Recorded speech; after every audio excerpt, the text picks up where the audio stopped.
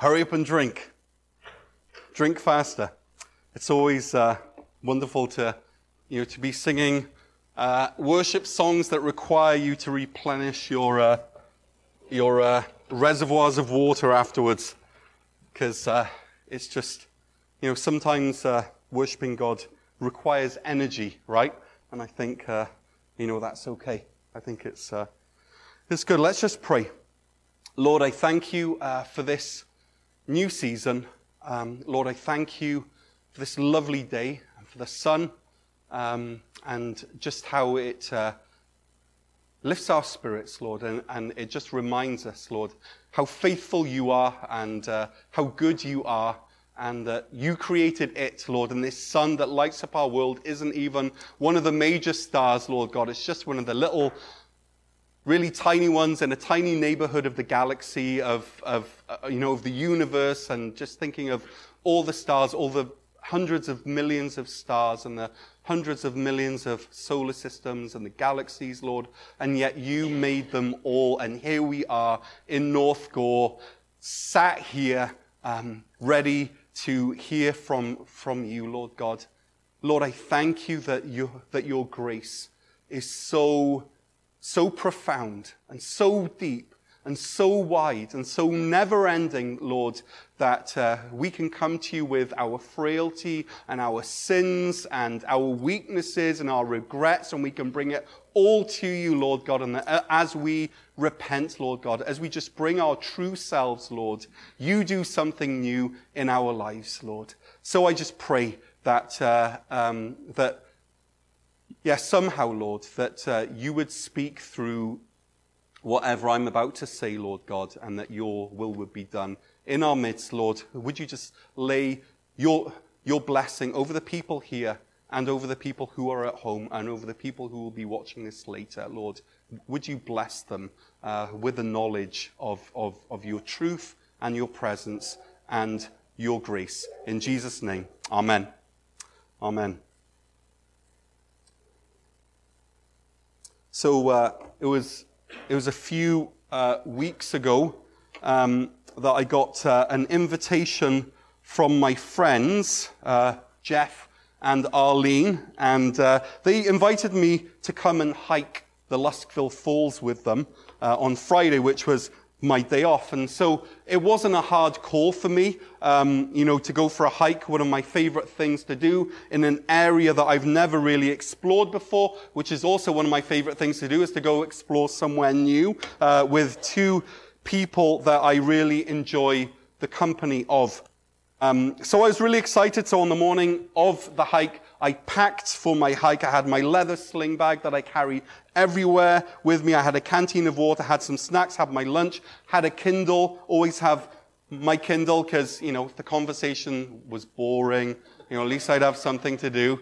And I always have it because you never know when you might have the chance to read. And so I always want to grab every opportunity. And then I had my cameras, not just one, I think I had 3, and I wore my North Face vest and my flat cap. Always got to bring the flat cap everywhere I go. And then I walked over to Jeff and Arlene's, and then we headed off to Quebec.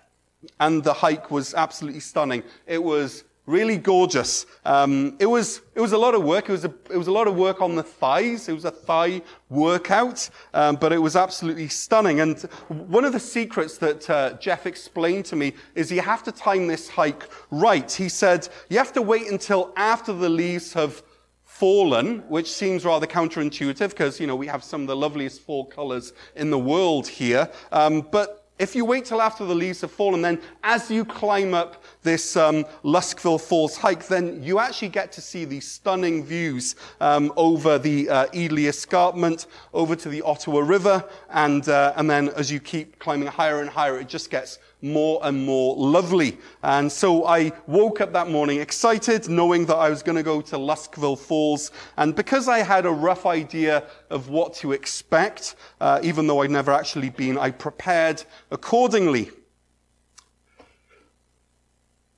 Happy New Year. I want you to turn to your neighbor and say, Happy New Year. Happy New Year. Happy New Year. Maybe you're thinking, okay, haven't you skipped, like, Christmas? And, but actually, today is the start of the new church year. So it's Happy New Year. Last week we finished year C of the church year. This week is the start of year A. There's year A, year B, year C, and it just keeps looping on round. We've ended year C. We're now into year A. And I know that this is rather confusing because our culture says that this is not, or that this is the end of the year. But, you know, that this is the time when we get to close off the year with Advent and with Christmas, and then we start the new year with New Year's. But if you think about it, you know, that Advent and Christmas is about the birth of a baby. And have you ever gone to a baby shower where everyone is saying to the mum, well, it's the end of an era for you, isn't it? You know, where people are going up to the mum and saying, well, how do you feel about no longer being a not mum? Are you excited about no longer being a not mum? Is there anything that you want to do in your last minutes of freedom before the birth of the baby that will, in effect, end your freedom? Okay? In a similar way, it could be sort of weird ending our year with the birth of baby God, right? Surely, rather than being the end of a chapter, that the birth of baby God should be the start of a new chapter of a new year, which is why I say to you, Happy New Year. So with all that being said, turn to your neighbor again, and with feeling, say Happy New Year. Happy New Year. There you go. Great job.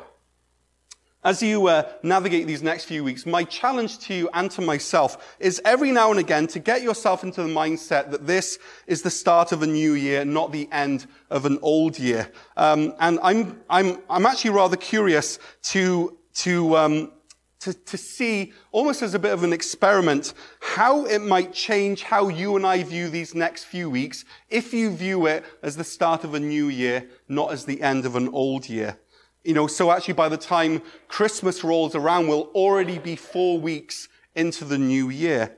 I don't know if anything at all, it'll change anything, but I am interested to see, and so I'd encourage you to just every time you think about it, go, the new year has started. It's really like the difference between, you know, getting ready for bed and waking up. Right? Your routines for going to bed and waking up are very different. You know, going to bed is about relaxing the mind. You know, just last night, Wendy said to me, I have this song that I recorded and I was posting it on YouTube, and Wendy was like, you know, turn the laptop off. Not like that, in a much more gentle Canadian way. But that's in effect what she said, because you know, you don't want to be stimulating your mind up until the last moment that you are conscious. So it's about slowing down your thought processes. It's about thinking calm thoughts. It's about praying. For me, it's about reading. What are these things that you can do to unwind, to have a good night's sleep? But then waking up is something very differently. Something very different. It's about the anticipation of the new day. You know, this new set of 16 hours ahead of you, filled with challenges and possibilities. So, you know, just like I woke up on Friday the 28th of October, excited and looking forward to my Luskville Falls hike with Arlene and with Jeff. And so, in the same way, right, Jesus wants us to wake up. He wants us to wipe the sleep, you know, the crud in the corner of your eyes. He wants you to wipe that away. He wants you to have a shower. He wants you to put some clothes on. He wants you to have some breakfast. He wants you to brush your teeth, right? Because what's coming is exciting. It's new. It's a new day. It's a new year full of both possibilities and responsibilities. It's a new kingdom. Jesus is bringing a new kingdom. Over these next few weeks in Advent, we're going to be focusing on encountering Emmanuel as we start year A in the lectionary. And this morning, all I want to be focusing on is starting the day right, waking up on the right side of bed, waking up with the right truths in our heads, which leads to the right attitudes in our hearts, and which then leads to the right actions in our lives, right? The right truth in the head leads to right attitude in the heart, which leads to right actions in life. Know leads to grow, leads to show, and that's what we as Cornerstone are all about. Now, when I think of this idea of encountering Emmanuel, I'm thinking of geography. I'm thinking of journeys and mountains and trig points and orienteering and navigating. I'm thinking of ups and downs and locations and latitude and longitude. Life in Christ is supposed to be anything except humdrum and boring, right? After all, the word Advent has the same root as the word adventure, right? It's this Latin word adventurus, which means something is about to happen. So the word Advent and the word adventure is from this word in Latin, which means that something is about to happen. Something is about to happen. And the first step in preparing to encounter Emmanuel, in expecting something to happen, in going on this Advent adventure, is to get up and to wake up right. And so we turn to our scripture, starting in Romans chapter 13, verse 11, which says this. It says, "Besides this, since you know the time, it is already the hour for you to wake from sleep, because now our salvation is nearer than when we first believed." In other words, Paul's telling us, to get up, to move from horizontally lying down to vertically standing up. And this always, I don't know if you've ever woken up in the morning, but sometimes it requires an act of the will, right? You don't feel yourself into getting up. When you're lying in the warmth of your blankets and you're not fully awake, you don't want to get up. I have these mornings when there is a power stronger than the force of gravity that's holding me down, that's acting on my body, that somehow has me velcroed, to these sheets. There are these days that I just want to stay in bed. Hands up if you've ever had that feeling. You just want to stay in bed. Well, thank you for making it this morning, unless you're tuning in online because you didn't make it, in which case you're proving my point. And so Paul here is using this analogy of getting up to highlight an important spiritual truth. He's saying that we need to be alert, that we need to switch on our souls and our minds, and we can only switch on our souls and our minds with an act of the will, with a choice that we make, through saying to yourself, okay, now is the time to wake up. 3, 2, 1, up you get, right? And then you do it. You see, Paul he seems to be saying that there is a significant risk that we could, in effect, snooze our way through life. And we know this because in the verses leading up to verse 13, it's all about how does the Christian live in society. It's a really practical, passage. How does a follower of Jesus relate maybe to the authorities? What are the obligations of a Christian in a secular world? And then Paul wraps up these thoughts by saying that it's all about love, that our one obligation that never changes is to love each other.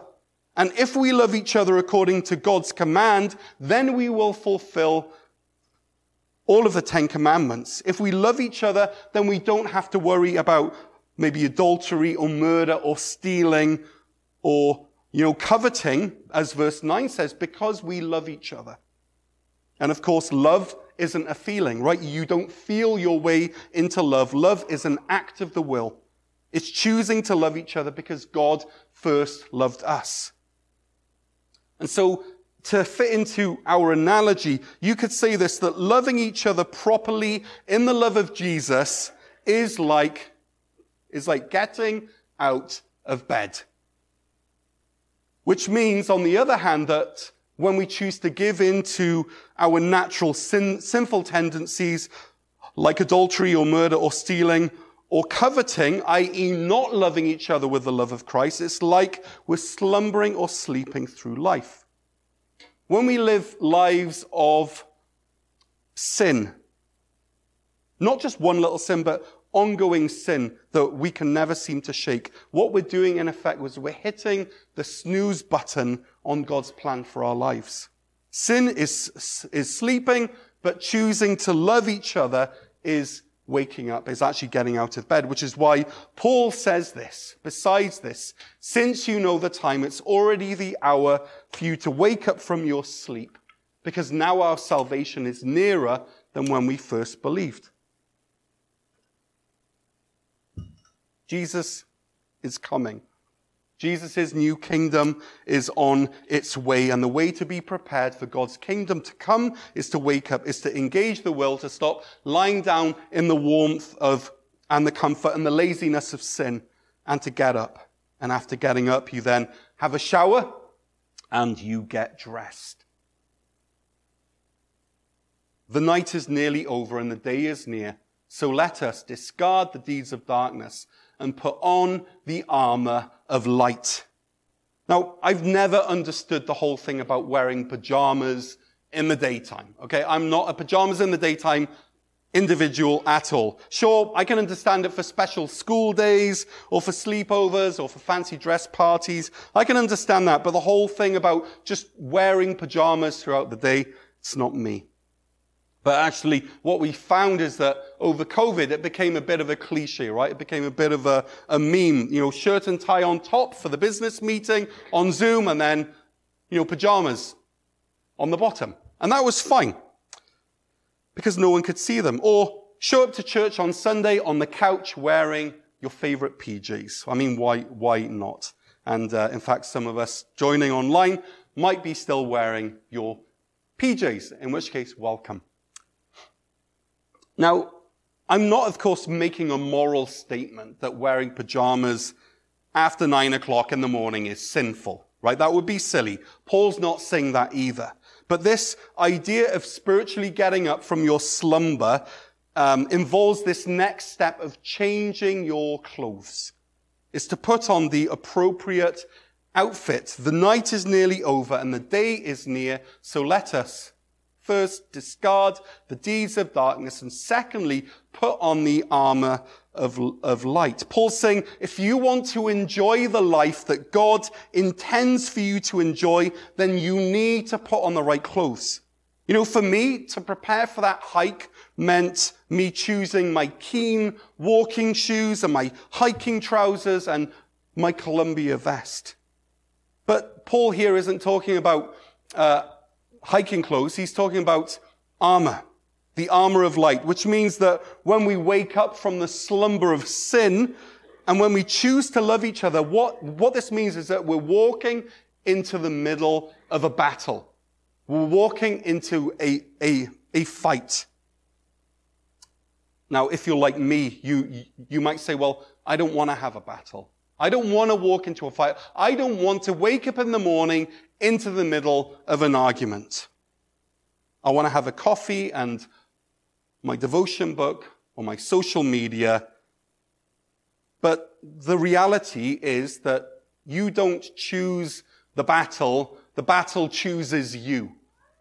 You don't have a choice whether you wake up into peace and calm or if you wake up into the middle of a battle. As soon as you turn on your smartphone, as soon as you turn on the news, as soon as you start doom scrolling through social media, you've entered a battle. In fact, if the first thing that you do in the morning is to fire up your phone like a zombie and turn to social media, I sometimes do that. But if you do this, then there's a good chance that you're already losing the battle. It's like your mind is giving up and it's going back to sleep. It's going back to bed.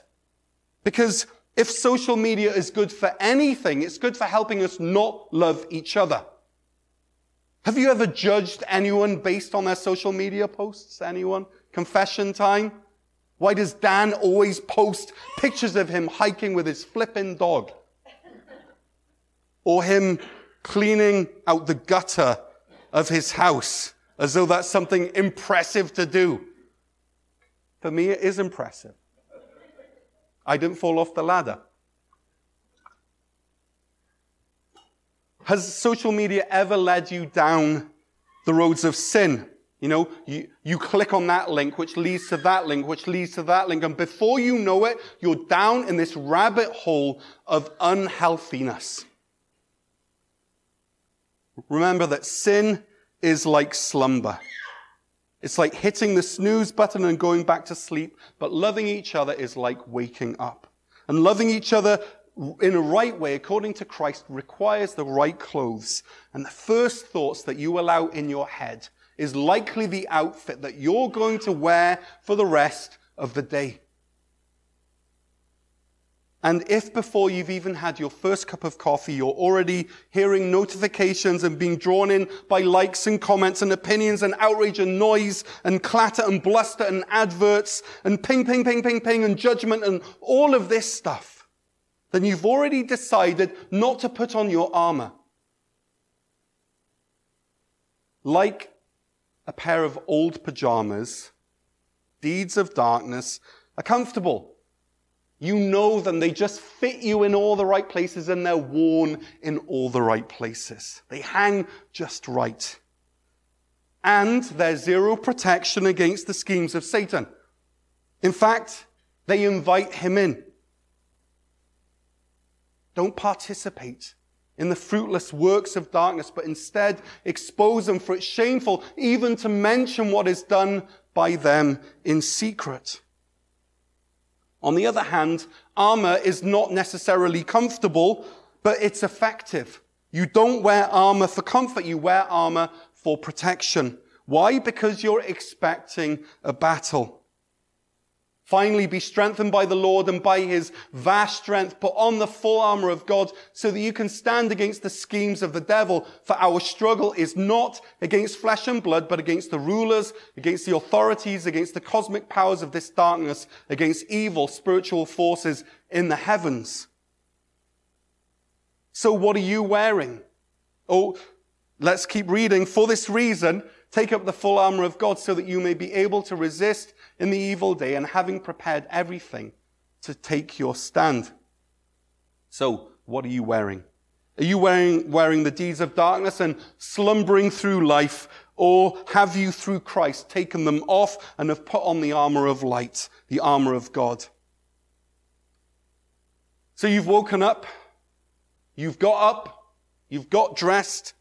The next step to making the most of the day is to get moving. Let us walk with decency as in the daytime, not in carousing and drunkenness, not in sexual impurity and promiscuity, not in quarreling and jealousy. Romans 13:13. Here, Paul is talking about motion, about getting moving. When you get up and get dressed and leave the house, where is it that you end up? I remember when I was a missionary on the ship, arrived at this one port in Southeast Asia, and we were given one specific piece of advice. We were told this, that if you turn left, you head towards the city, but if you turn right, you end up in the red light district. In other words, we were told, don't turn right. If you turned right, everyone knew where you were heading.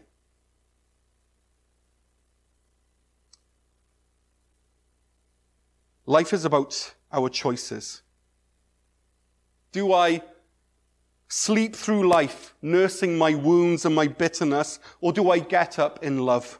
Do I luxuriate in the comfy and stale deeds of darkness, or do I put on the right outfit for warfare? And now do I walk with decency, which seems to be a very antiquated word, as in the daytime, or do I stumble around in drunkenness and sexual impurity and quarreling and jealousy?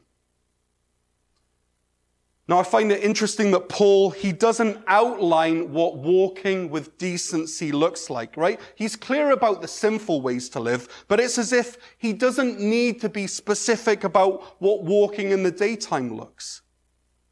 Why is that? Maybe it's because when you choose to walk in the daytime, when you choose to walk in integrity and obedience to God, life becomes simple. Not easy, but simple.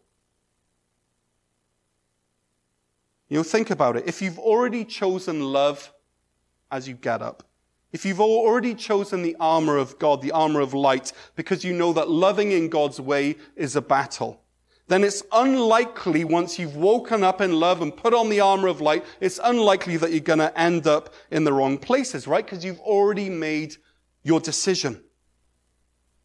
It works something like this, right?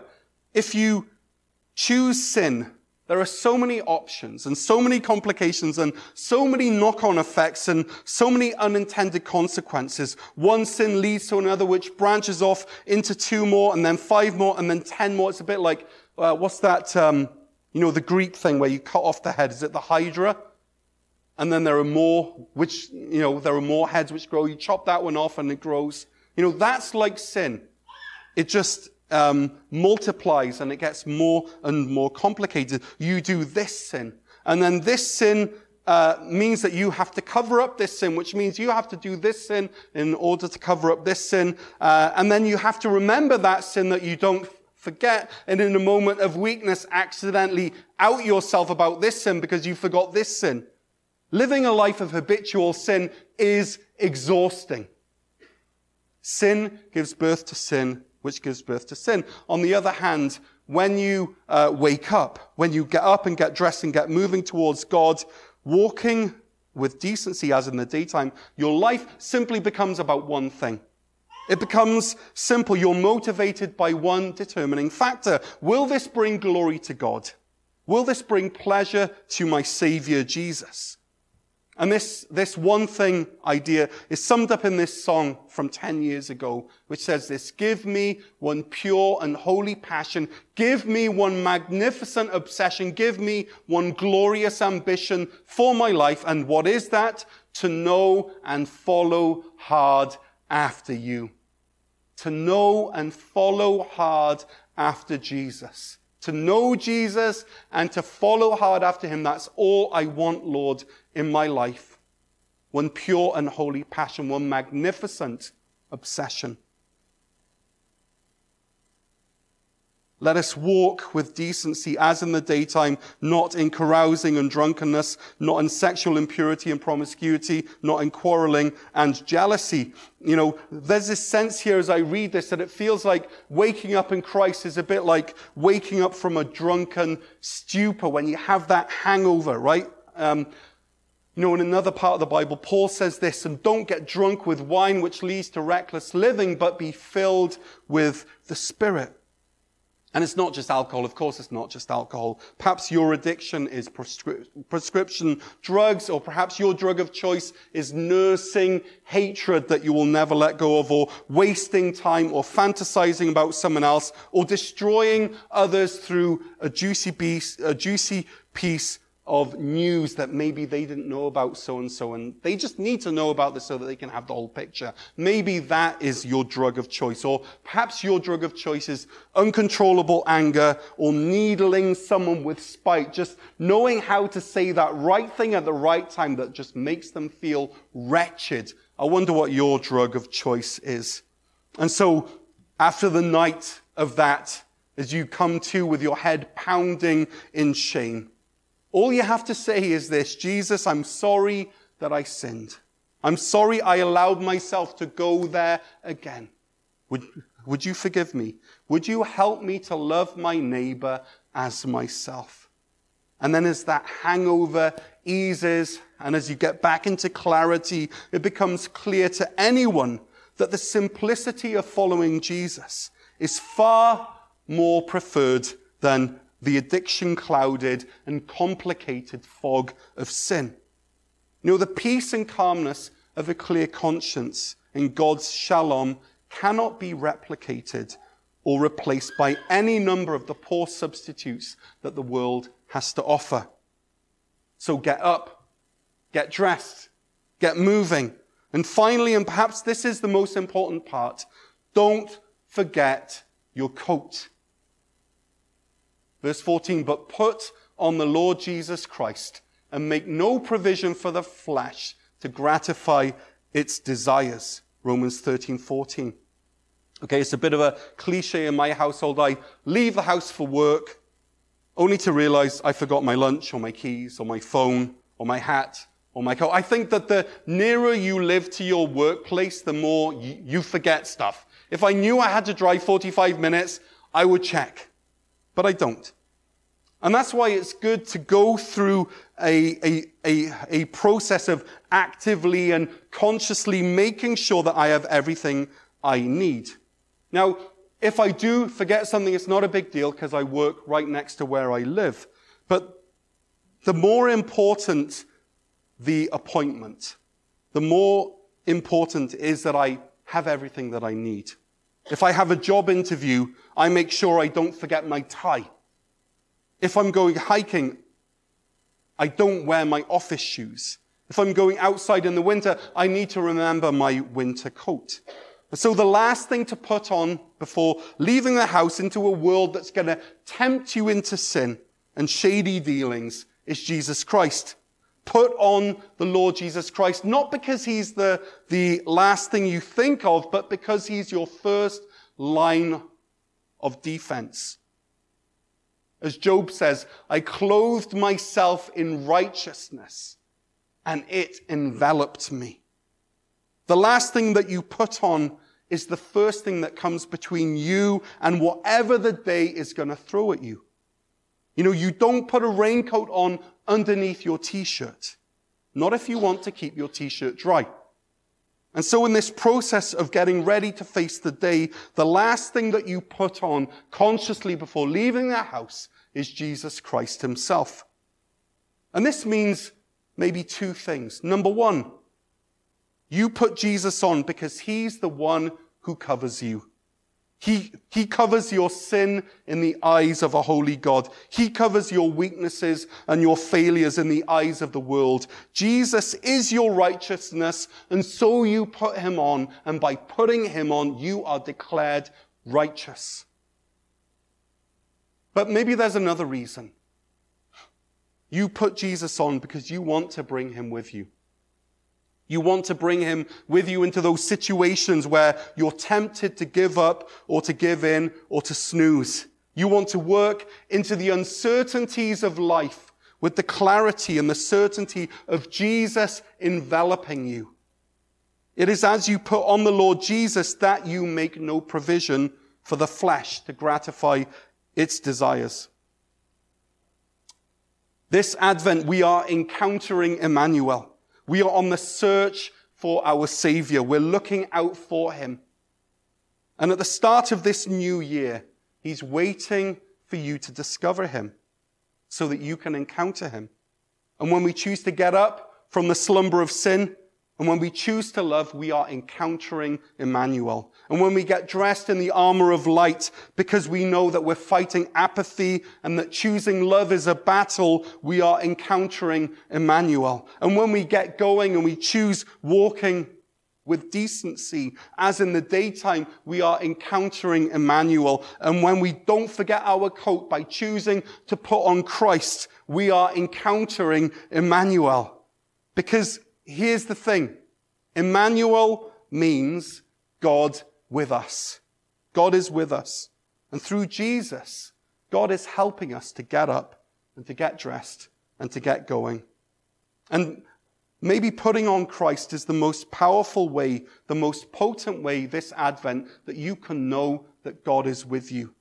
As you put on Christ, you are saying to the world, I carry Jesus with me everywhere I go. And in order to get to me, you have to go through Jesus first. He envelops me. And so I don't know what this next week holds for you. I don't know what your Advent looks like. But as we start this new church year, my prayer for you this Advent is that you will encounter Emmanuel, that you will know the truth of God with us.